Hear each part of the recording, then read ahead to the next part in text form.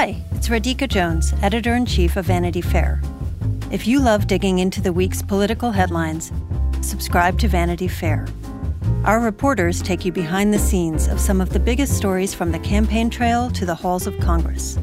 Just for our Inside the Hive listeners, save 15% on a yearly digital subscription to Vanity Fair with promo code POD15. That's vanityfair.com, promo code POD15 for 15% off 1 year of all you can read, watch, and hear.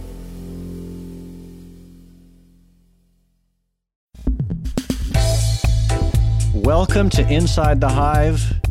We have returned your co-hosts, Joe Hagan and Emily Jane Fox. Hello, Emily. Hello, we're back again. And a lot has happened this week. A lot's about to happen next week.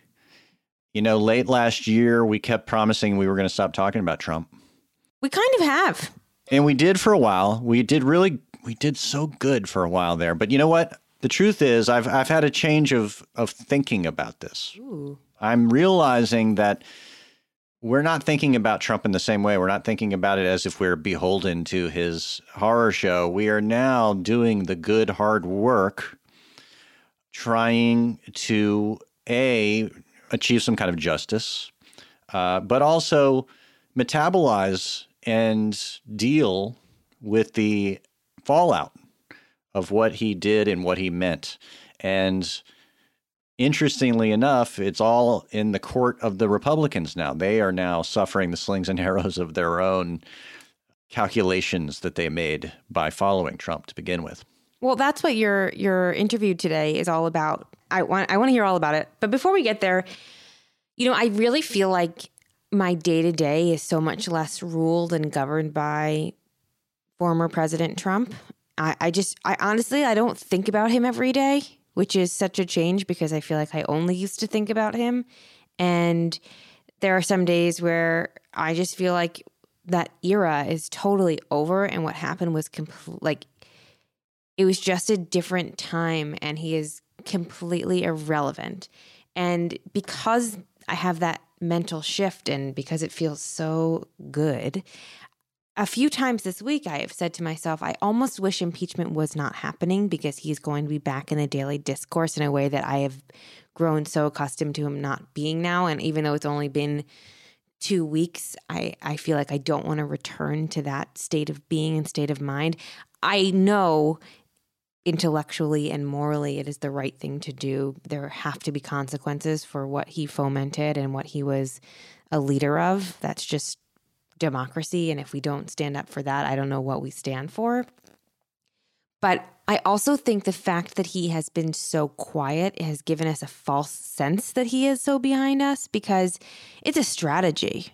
He's not been quiet because he is irrelevant and that Trumpism is now completely gone because he's no longer in office. He's been quiet because he doesn't want to rile up any kind of Republican sentiment like what we had on January 7th or 8th, where it really looked like if the Senate were to impeach him, you know, he would actually get impeached, that the Republican senators and congresspeople had a real momentum and real incentive to do something about it. It was so fresh. It was so raw. It was so clear what the president had done. And now with some time and some distance, as Mitch McConnell designed it, it looks as though the Senate Republicans will not have spines, will not stand up for democracy, and will not vote to convict him. And so I think the president, for the first time in the last 5 years, has exercised real self-control because he knows what's on the line for him. If he does not, he has not appeared on Fox News. He has not appeared on OAN. He has obviously he doesn't have Twitter, but he has other means if he wanted to talk to people and say things that are unhinged or against his better interests. But he has been very disciplined in not doing that. So I think as much as I've been dreading having him back in our conversation because of impeachment next week, I also just want to keep our eyes open that once impeachment concludes, however, whichever way it goes, Trump will be unleashed again. That the strategy will be over. Yeah. And that's true. And the reason he's being quiet is he knows that if he doesn't want to add fuel. Exactly. And give these senators a reason to impeach him Exactly. and to end his political future. So I worry about March. And I know that you get into this in your interview, and I want to hear what you said. But I know a lot of people are banking on the fact that either there will be a Republican civil war or Trumpism will just be done and dusted, and this will be the last we hear of it. But I strongly feel in my gut the Republican Civil War lasted about 6 days, and it is the party of Donald Trump. And maybe that helps Democrats win. I think it does. I was about to say that, this guy that I'm having on today, Representative Adam Kinzinger of Illinois, he's hoping that they can overcome Trump so that they can be a party that is functional, that they can actually be a functional opposition to the Democrats. In truth, if they're warring with the Trumpers for the next 2 years, they're just going to split their party in half and hand the keys to the Democrats, which is actually what McConnell, the reason he's so betwixt and between right now and trying to thread the needle is he knows exactly this, that if they can't, contain or put back in the box this, maniacal, insurrectionist wing, that, Democrats are going to win. And now the guy that we're going to be speaking with today, he's maybe just politically, it's in his interest to say he's optimistic about this, but he seems to be optimistic that they will overcome this Trump thing, that in fact the bloom will be off the rose of Trump as the base begins to recede from its passions. Like there'll be some, there was a quote, which I mentioned to him in this interview, from an ally of Liz Cheney's, who had believed in the election fraud, and that when she came out of it, she said she felt like she was coming out of a fog. And I don't know to the degree to which how many of these people are going to come out of their fog, right? But the truth is that if Trump comes back out and they circle the wagons, the Jim Jordans, the Ted Cruzes, the Josh Hawleys, they can keep these people on the reservation by continuing to feed them that chum again. And that's when we'll find out. When they come back and try to reanimate all those Trump passions, whether that base keeps responding again, if they stay put. Yeah, I mean, they have to be, if you are radicalized, you have to continue to be radicalized. And we've had this tiny period of time where that's quieted down. I'm personally not optimistic that the radicalization just completely stops after, probably a decade going in one direction, that that one person leaves office and suddenly it's done. That seems irrational to me. And it seems like something that's born out of the people who don't believe that, who have not been rationalized, just desperate for that to be the case. So I think the only solution is to keep your eyes open, to watch for that radicalization and to counter it with fact. And I think people are going to have to start answering for the radicalization, which I think is different. Under Trump, they were given cover and they were in power. And now the people who are living in a different dangerous reality are answering for it. And what I think we're going to start to see is with that vote on so-called MTG, Marjorie Taylor Greene. I heard this said before, and I truly, truly believe it. The left should do to MTG what the right did to AOC. The right has made AOC the face of the Democratic Party when she had no business being the face of the Democratic Party. She didn't ask for that. She doesn't hold enough power for that. She doesn't have she's not actually the face of the Democratic Party. It's a branding thing, right? Fox did it so well. No one is a better brand engine than Fox News and frankly, President Trump. And so they made an election issue or two election issues basically out of AOC and the so-called squad, right? They said, if you vote for any Democrat, Joe Biden, you're voting for AOC, who, frankly, she's one single congresswoman, a freshman congresswoman from New York. She doesn't hold or wield that much power, but they made it seem like she was the most powerful person in the world and she was going to turn our country into raving socialist and it was going to be dangerous for everybody and the jobs would go away and all this scary stuff, and it worked. Why don't we make Republicans into the party of MTG the same way that well, they I think did that? that's happening. I mean, that's happening this week. The sad thing is that the media is already hand-wringing about, are we paying too much attention to her? Pay every bit pay of attention to her. Only pay attention to her. Don't talk about anything else. Make them answer for her. That's what they're about. That's what they're about. That's what the coup was about. It was about people like her in various iterations of her, even if they're not straight QAnon believers, who used misinformation as their campaign power, as their, that's what they politicked on. They threw aside actual principles and core ideas and just ideas altogether for, paranoid, angry misinformation. That's what the party is about. That's who they are, right? And if they don't strip her of her committee assignments, if they don't censure the Ted Cruz's and Josh Hawley's who fomented these things, then they got to live with it. They have to live with them being the face of the party. I honestly, for democratic moral reasons, I want her out. For political reasons, I hope they fucking keep her, because then they will have to, if Democrats have a smart brain cell in their head, Democrat, the figurative person, they will, for the next 2 years until the midterm election, for the next 4 years until the presidential election, they will talk about nothing else. They can do all the things that we want them to do and legislatively focus on all the things. The only thing that they should talk about in interviews is MTG. Make the Republicans the party that stands for what she has fomented and what she stands for. And I do think that that's a winning political strategy.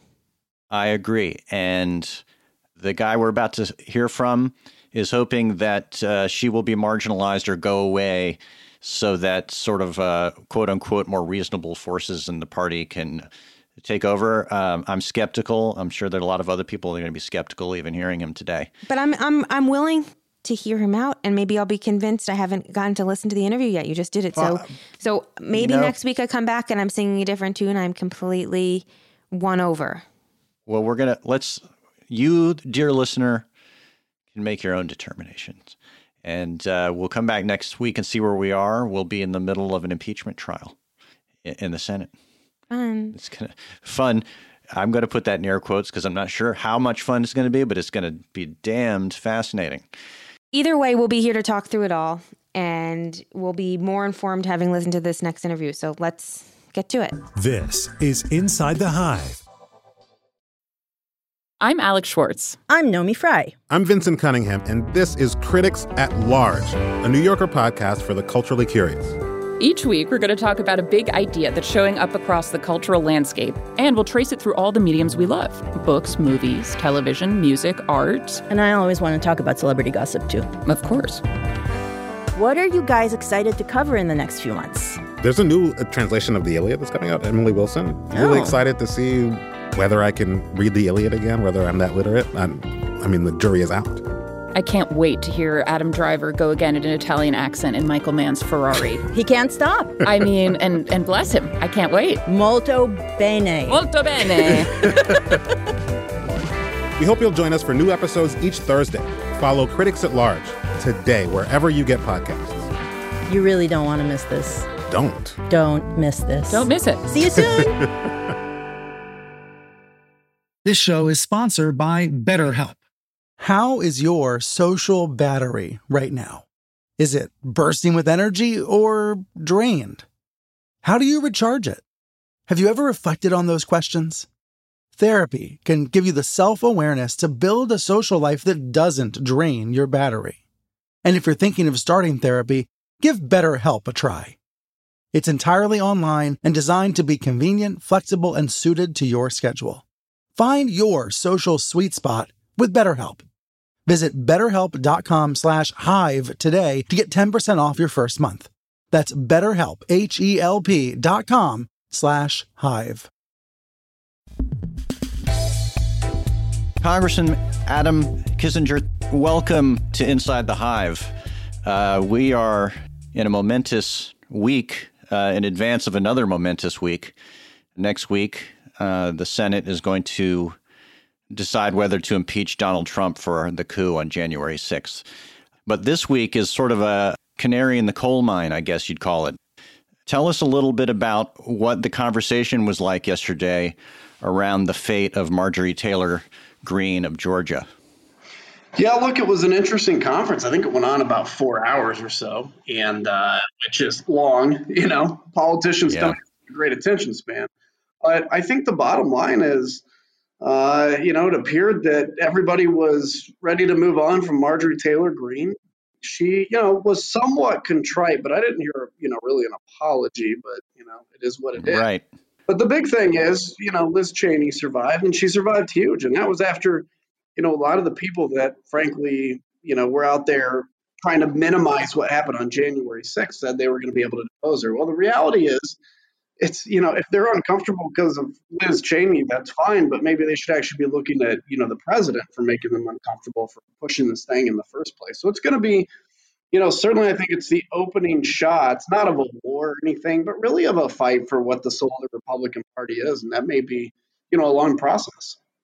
And today there's going to be a vote on whether to remove her from the committees that she's on. Can you give us a preview of how you're going to come down on that?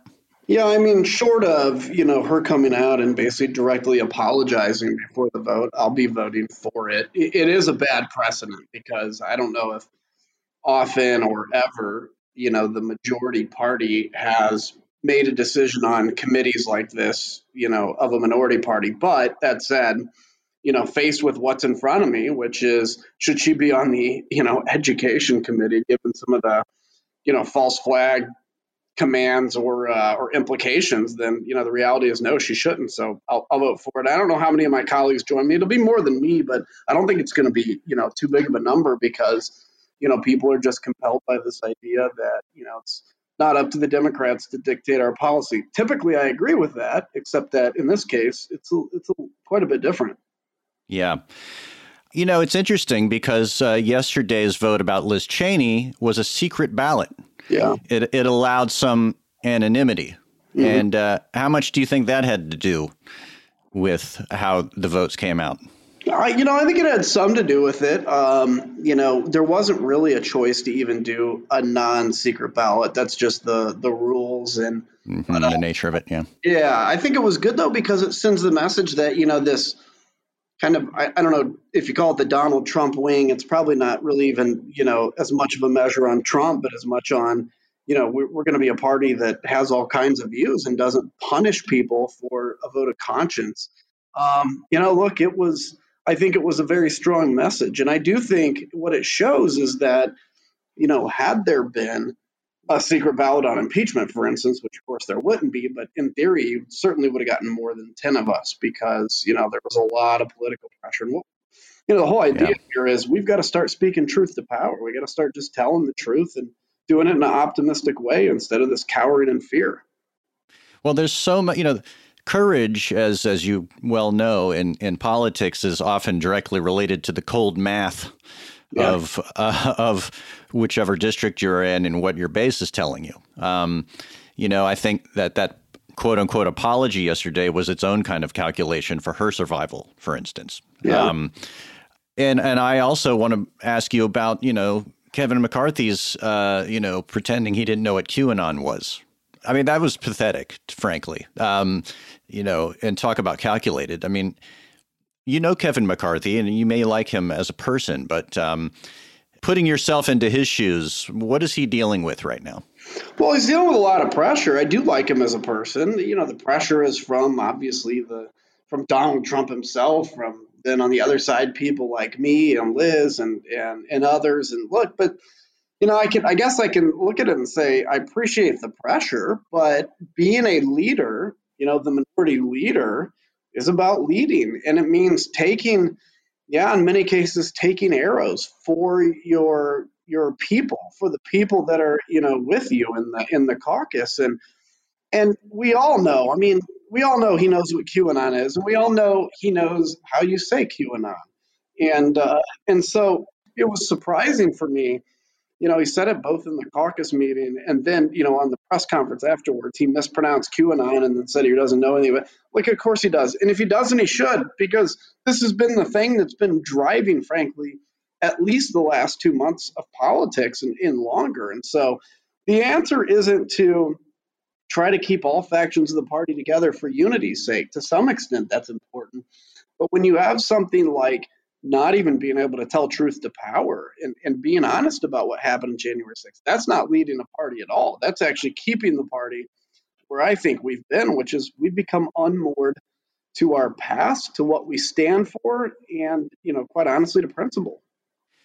Well, and the problem that McCarthy faces and other Congress people is what they're dealing with at home, right? Yeah. The base. I mean, the most offensive thing about him mispronouncing QAnon is he's assuming that there's a bunch of people out there who are idiots, right? Who are going to buy that he doesn't know what it is. And I'd just be curious. You voted to impeach Trump.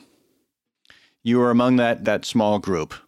And, just to let our listeners know, you're representing the 16th district in Illinois. It's like basically suburban Chicago, right? And you've probably got a little more leeway than some of these other people in terms of threading the needle and being more moderate. Is that roughly accurate? Well, no, not really. I mean, it's a very strong Donald Trump district, and it's mostly rural. And, the reality, so I know being from Illinois, that's people's impression. This was a vote that was not good for me politically, at least in the short term. I do think in the long term, people are going to wake up to it, but there was no political decision in the vote. For me, it was entirely a vote of conscience because, I'm the only one of the 700,000 people I represent that has to take an oath to the Constitution in this capacity. To me, it was a constitutional decision and an oath-keeping decision. Tell me then a little bit about some of the blowback. I mean, we're talking about political math here, then the calculus of these politicians trying to kind of like keep their base on their side, the base that Trump more or less created or energized. And so now you're opposing them or you're telling them, hey, you've been kind of led astray here. What's the reaction? It's mixed. I mean, I've gotten a lot of people that have reached out that said thanks. Like we felt, that even if they were massive Donald Trump supporters, January 6th changed a lot. The day after the election with the election was stolen narrative, that changed a lot. So I've gotten a lot of outreach from that perspective, which has actually been pretty heartening. And of course, there's been blowback, but like yesterday in one of my county GOPs, there was a move to censure me, and it was beat 11-2. So they didn't censure. There's people that understand, maybe they agree with me, and even if they don't, it was a vote based on conscience, and we have to be a party that accepts that. So it's kind of been mixed. But again, I think the key is, and maybe it says too much about our kind of political state, that somebody leading and just trying to tell the truth is so out of the norm. But that's all I'm trying to do, is just tell people the truth, because short of that, they're hearing no other narrative except the election was stolen, and it wasn't. Well, I have to say that I live in upstate New York, and I drive around, and to this day there's still Trump flags up. Yeah. Right. There's still people who are very much still believing that the election was stolen, still find themselves, they're clinging to this thing. They're holding tight to Trump. And that's something you're probably dealing with in one way or another in your district. And keep in mind, too, part of the reason that they believe that is there's been nobody that's said otherwise, with a few exceptions. But, that's the whole part of the QAnon thing anyway, is that, all of this is planned. There's going to be a secret awakening moment. And, that led up. And I think there's even some hangers on that still somehow believe that maybe Joe Biden is now, part of QAnon. And I mean, it's just gotten so crazy. But that's when you are told that over and over again, and there's not anybody out refuting it. And in fact, the party is to an extent almost tolerating it, desperate for votes. I mean, that's respectable. Well, beyond tolerating, promoting it. I mean, in some cases with, Marjorie Taylor Greene, but also just through winks and nods, congresspeople like Jim Jordan have, fanned some of this election fraud stuff, which is completely connected with the QAnon fantasy conspiracy. There was an article recently I think it was in the Times, or talking about what Liz Cheney's been dealing with in Wyoming. And they interviewed somebody who had believed in the election fraud thing. And she was quoted, but she decided after looking into it that it was not right. And she said, I was in some kind of fog. I don't know how else to describe it. And that really struck me because I interviewed a guy on this podcast a few weeks ago about he was a cult expert, and in deprogramming people from having been in cults. And he said, he sees people who have been involved in QAnon and really Trump devotion at the deepest sort of social media levels, and described it as that's what it is. You have to deprogram them. And it reminded me of something you told David Axelrod recently. You said it's like the whole party has been on a Friday night bender, right? And they're waking up on Saturday morning. I mean, don't you think that there's a struggle politically inside the GOP, but there's a longer term struggle to carefully bring your, voters out of that belief system? Yeah, that's true. And I think, the key is, as you look at this, on the one hand, we have to be careful not to paint, every Trump supporter as, something crazy, right? I voted for Donald Trump in 2020. I wasn't, thrilled about the opportunity, but I did. But a lot changed the day after the election. And I think the key is to say, look, support of Donald Trump in and of itself is not necessarily a bad thing, but it's where we go now. And it's simply repeatedly saying the truth to people. They're in a fog, yes, but they're not going to be fed as much as they were, with Donald Trump out of power, especially with not having a Twitter account. And yeah, it is I think the best example is like Saturday morning after one of those Friday night benders in the party now. And everybody in the party has a choice. I mean, when you're feeling bad on a Saturday morning, the easy answer, is to take a Bloody Mary and just feel a little better and start up again. And maybe if it's a Saturday, you can, let's say it's You sound like you're speaking from experience. A little bit. You can take that Bloody Mary and just get rolling again and push off the pain. Or you can, just take a look at what you did, deal with that. Bear the pain a little bit, the consequences, and hope you're a stronger, better person for it. And that's what we have as a party the opportunity to do. And that's why I've been so outspoken, is not to offend anybody or make anybody mad, but to tell people the truth. This is Inside the Hive.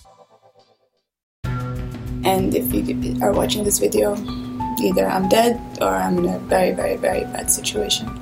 She said, oh my God, I can hear gunshots. I can hear men outside. Where are they? What have they done to them? Are they dead? Are they not dead? There is one suspect, her father, the Sheikh. It's Madeline Barron from In the Dark. We've teamed up with our new colleague Heidi Blake at The New Yorker to try to answer a question about one of the richest men in the world, the ruler of Dubai. Why do the women in Sheikh Mohammed's family keep trying to run away? There's 5 policemen outside and 2 policewomen inside the house. So basically I'm a hostage. And he reminded me that Sheikh Mohammed can get me anywhere. Because you're a rich and powerful person, you can effectively break any law you want in our country and get away with it. The Runaway Princesses is available now. Follow In the Dark wherever you get your podcasts.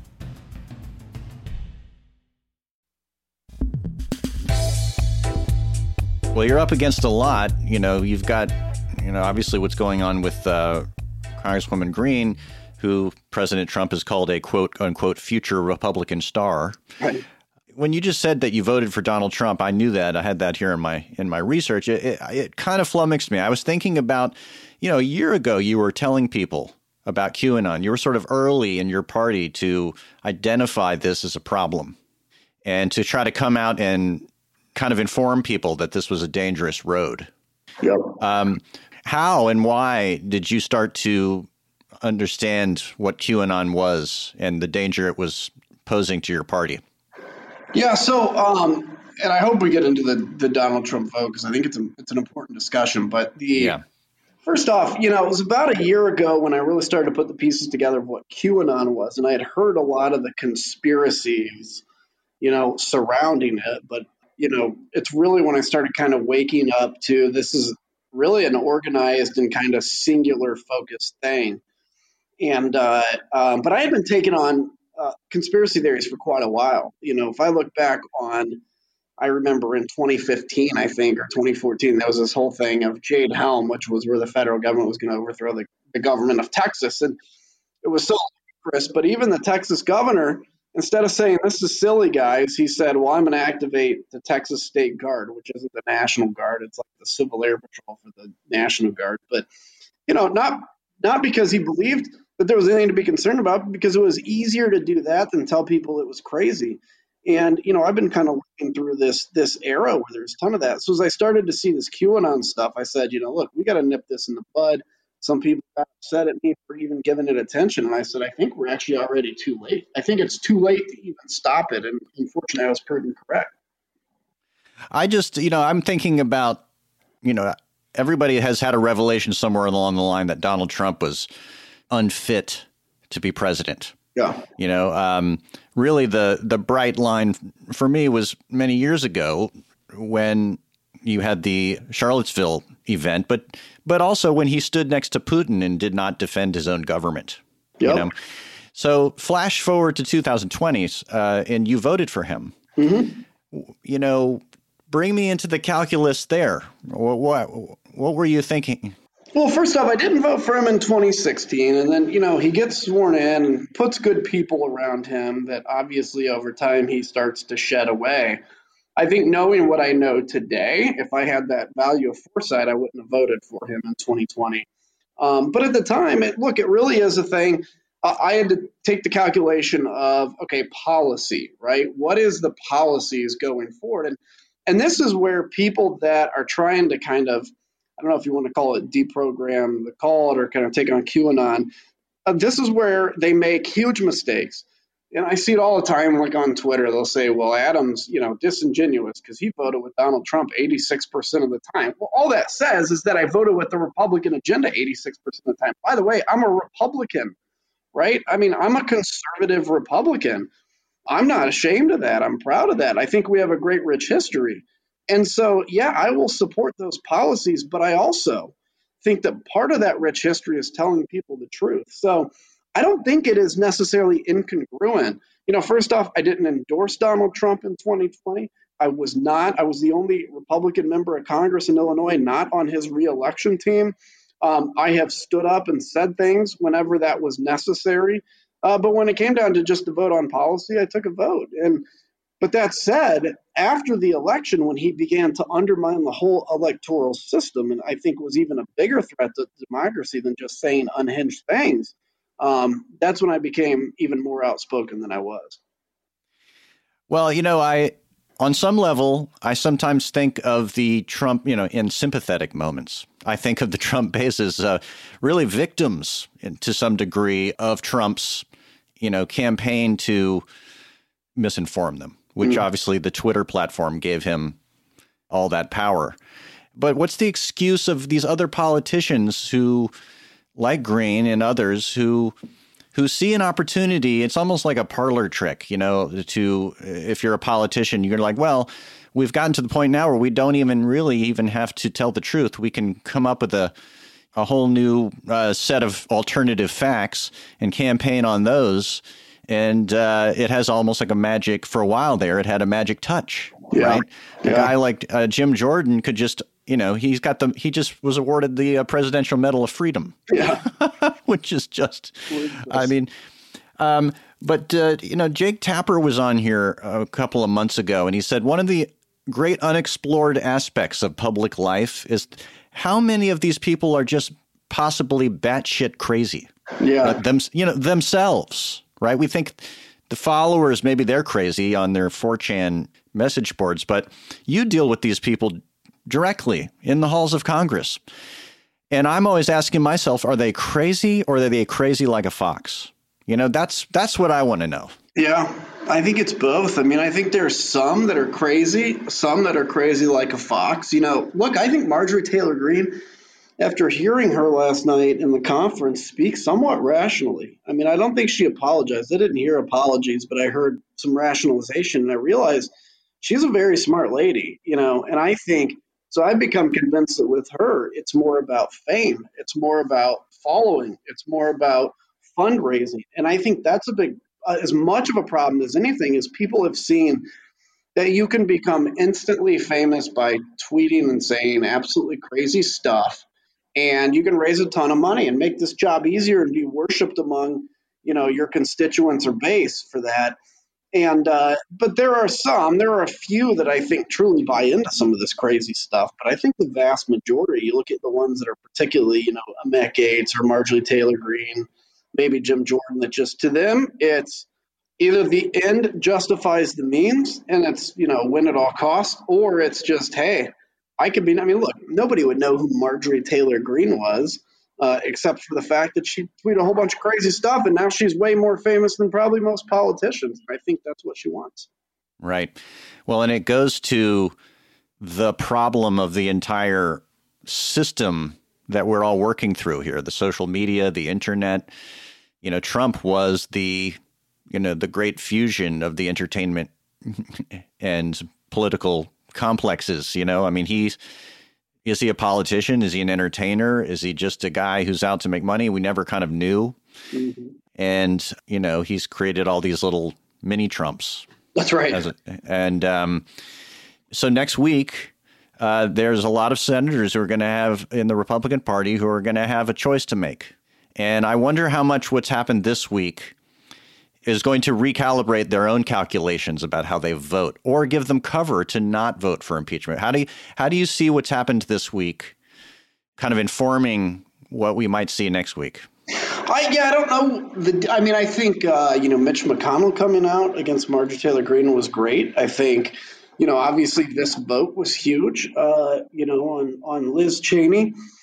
But I just don't know. I think part of it's going to be is Trump's defense crazy? Do they try to put up a good fight and say he didn't have time for, you can't prove he did this, or he didn't have time for whatever?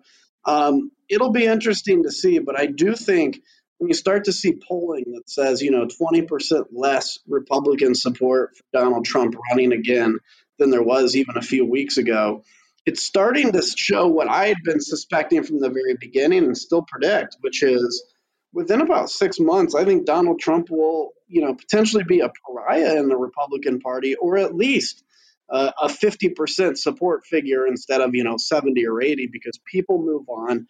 He doesn't have Twitter. He's not blinding people. Saturday morning fog. And I think folks are going to wake up to this is not the future of, you can love him and never have to disown him, but I think you can look at this rationally and say the party of Trump is not the party that's going to be in the majority in the future. Yeah.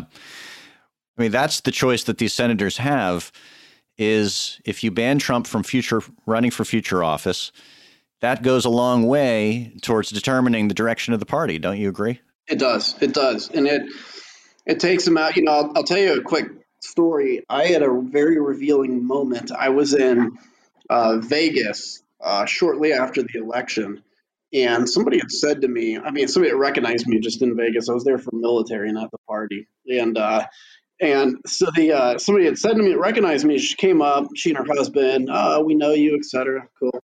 And she said, well, what do you think about this election? It was stolen. And I pushed back and I go, no, Donald Trump, he lost, he's out. And she goes, oh, that's depressing. Well, at least he's going to run again in 2024. And I go, no, I hate to tell you, he's not going to run again in 2024. The guy is he's not going. And she goes, wow, well, that's terrible for the party. At least Don Jr. will run then. And it was really revealing to me, which is there are people that have, because of, for whatever reason, have equated Donald Trump with republicanism, and they see Donald Trump as the only way republicanism can survive. Well, he's done that. Well, the reality is we've got to show an alternative vision. That was part of when I launched this countryfirst.com, which is saying, look, this is a country first party, not a Donald Trump first party. We can be successful together, and we're going to go forward and be successful together. And that's what that's all about. I just have to question, what does the Republican Party even represent anymore? Yeah. Trump to me was always kind of like a pastiche of different emotions and less like a set of policy ideas, right? And, you have very definitive conservative ideas. I take it you're anti-abortion. You voted against the Equality Act. You're against legalization of marijuana. Do you believe in climate change? Yeah. And by the way, I am for gay marriage, and I'm on the legalization issue. I'm probably in the middle on that. So right. Well, I just, when we come out the other side of this, and I've always wondered, maybe you can tell me, like, people who voted for Trump, do you think they were voting largely on conservative principles, or what policies and ideas do you think he best represented? Because to me, it seems like anti-immigration, this is the critique from the left, and you can respond to this, but that largely that there was a undercurrent of racism, white working class resistance to diversity.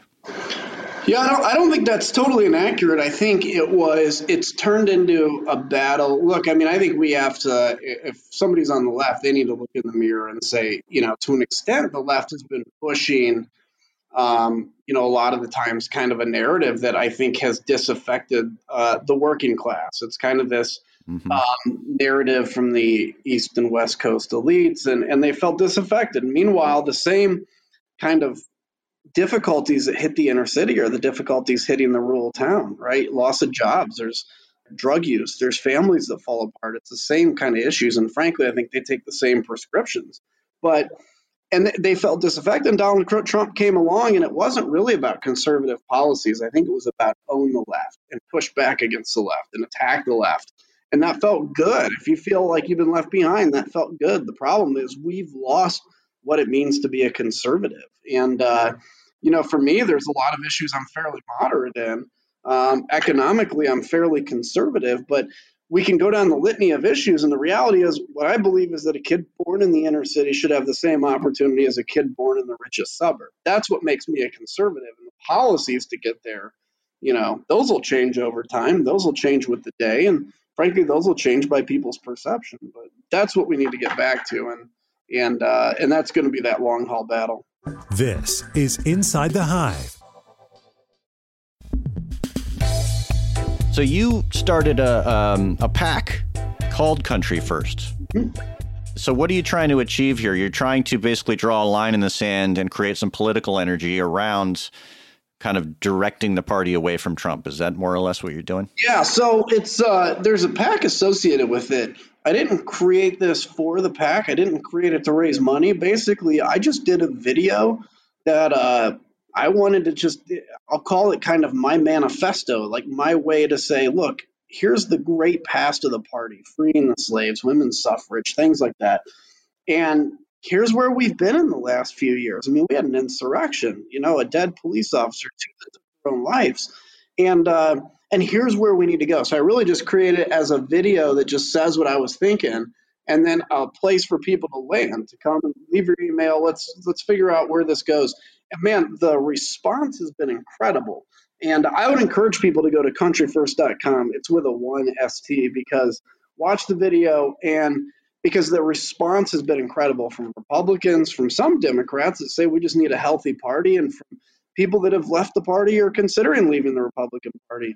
And so we're taking this day by day and figuring out where to go with this as it grows. And I think my intention, my hope is that it leads to a serious movement to fight for the future of the Republican Party, and one that people can, whether you disagree with the policies or not, you can respect on the political scene. Yeah. Well, it's interesting. I think the Washington Post did a story about this PAC and quoted Joe Walsh, the never Trumper Republican of Illinois. And I just want to read this really quickly. If there was any political calculation, and he's talking about yours, it's to be one of the leaders of the anti-Trump wing of the Republican Party. And he said, and I give him credit for that, I just don't think they have a prayer. Well, there's no calculation. I certainly don't want to be the leader of anything. I just, I think, if you look at what's happened with Donald Trump over time and how he changed people's views, we have to have something to counter that, to bring people back. That's the only hope. And I think it's going to work. Quite honestly, the response has been amazing. Do you think that, based on what you know and the people you talk to in Congress, that McConnell has any intention of whipping the votes together to make impeachment happen next week? I don't know. I think it's going to be interesting to see what he does. Does he come out and say, I'm going to vote to remove? Keep in mind, he just got reelected. He's probably not going to run again, and now he's thinking about legacy. He's held his cards close to his vest. I think that gives what he does will be very telling, and it's one of those kind of a day by day. We'll figure out the future of this party by how it goes day by day. And I think if we talk again in a week, it'll be a lot different. Let's pan back a little bit and think about history. We've been living in it, and we're living day to day and week to week in it, and we don't know how it'll look in the rear view, but we can guess. This has been a massive event, a rupture in our history, the likes of which none of us have, seen in our lifetime. You and I are, more or less like Gen X age, and we're just in uncharted territory. And I think about the long-term legacy of people like Jim Jordan, Ted Cruz, Josh Hawley, who probably will not face any consequence as a result of fanning the election fraud thing and voting against certification, as over 100 people did in Congress. How do you think these people are going to look in the larger scheme of history? I just think the next few days or next few months will be telling. I think, whether or not they get punished, I think is secondary to, are they going to be a player anymore? And I don't think so. I think they've done a lot to damage themselves. And I think, they probably, they may be senators, but maybe not leaders of the party, thought leaders, that is. I mean, keep in mind, the Republican brand was really damaged after Richard Nixon. And 4 years later, we got Ronald Reagan, and the Republican brand was reborn. So it's not unthinkable, and history points to the fact that the Republican Party can come back strong, but it's not going to come back strong with the same people. Well, that's a bold prediction. It's an optimistic one, frankly. And, I'm keeping my fingers crossed. And we're going to find out next week which way the political winds are blowing, or maybe not next week. It could take a while for this trial to unfold. But thank you very much for coming on the podcast. And just one little factoid I want to point out to listeners is that you went to a high school called Normal Community. That's right. High school. So you represent what we hope is going to be the normal community going forward. Have a great day and good luck. You bet. Thanks. Good talking to you. And that's our episode this week. I'd like to thank our guest, Congressman Adam Kinzinger. And I'd like to thank our co-host, Emily Jane Fox. If you liked this episode of Inside the Hive, please subscribe. Go to Apple or radio.com or wherever you get your podcasts and hit subscribe. I'd like to thank our new executive producer, Brett Fuchs, and our production team at Cadence 13. I'd also like to thank our sponsors. Please support them the way they support this podcast, and we'll see you next week. Hey, Jon Favreau here. There's no shortage of political takes in 2024, but quantity doesn't cut it. We need a better conversation about the latest, biggest election of our lives. On Pod Save America, me and my co-hosts cut through the noise to help you figure out what matters and how you can help. Every Tuesday, Wednesday, and Friday, Pod Save America is breaking down the political news that makes us laugh, cry, and snap our laptops in half. Expensive year for laptops. Make sure to check out new episodes of Pod Save America on your favorite podcast platform or our YouTube channel now.